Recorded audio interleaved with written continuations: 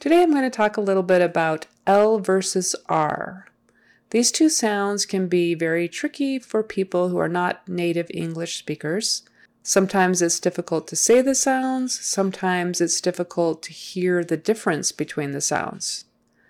So let me just give you an example. La for L, ra for R. So la, L is produced behind the teeth. La, la, la. Ra is actually produced with your tongue going back in the mouth. Ra, ra. La, ra. La, ra. Now, if you're watching my mouth, you can probably see the difference. La, ra, la, ra. But what if you're not watching my mouth? All right, see if you can tell the difference between la and ra. La. That was la. Ra. La. La. Ra. Ra. La. Ra. Ra. La. La. Okay, how did you do? Could you hear the difference? And make sure you practice pronouncing them differently. La, ra, la, ra. Lay, ray, lay, ray. Lee, re, lee, re. Lie, rye, lie, rye.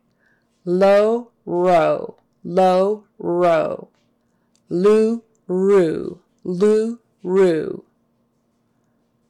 So remember L, tongue behind the teeth, pushing up, la, la, la, or up actually near the top of the, where the gums meet the teeth, up behind there, la, la, ra, ra.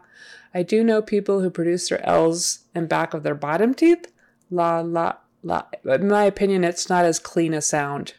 And I think it makes speech a little more difficult when it comes to moving quickly.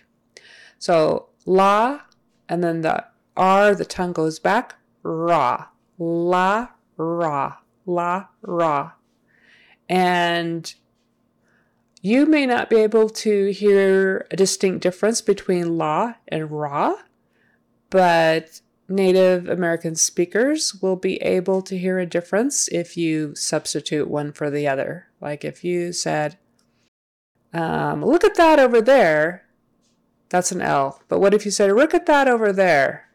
They will hear that R. I don't know if you heard the R, but they will hear it. Look at that over there. Look at that over there. Even if it's a mild R, look at that over there. Something's off. Look at that over there. Look at that. Look at that. Look at that. Look at that. Look at that. Look at that. L. Look at that. R. Look at that. R. Look at that. L. So very important, L versus R. Practice those and maybe even record yourself saying these words, la, ra, ra, la. Mix it up a little bit so that you can then play it back for yourself later when you've forgotten what you did. Well, let's see. How are you going to know if you're right or wrong? Maybe write it down, right? In a certain order and record it. La, ra, ra, la, la, la, la, ra, whatever. And then record it and then go back maybe a week later and listen to it without that paper in front of you and write down what you hear and then match up those two, what you wrote down and what you typed up originally, and see if you were right or wrong. Because it would be good to know if even you can tell the difference between what you are saying. La, ra, L versus R, li, re, lo, ro. So that will give you some indication of how intelligible you are to others. So L versus R, very important. Try practicing that, discriminating between the sounds.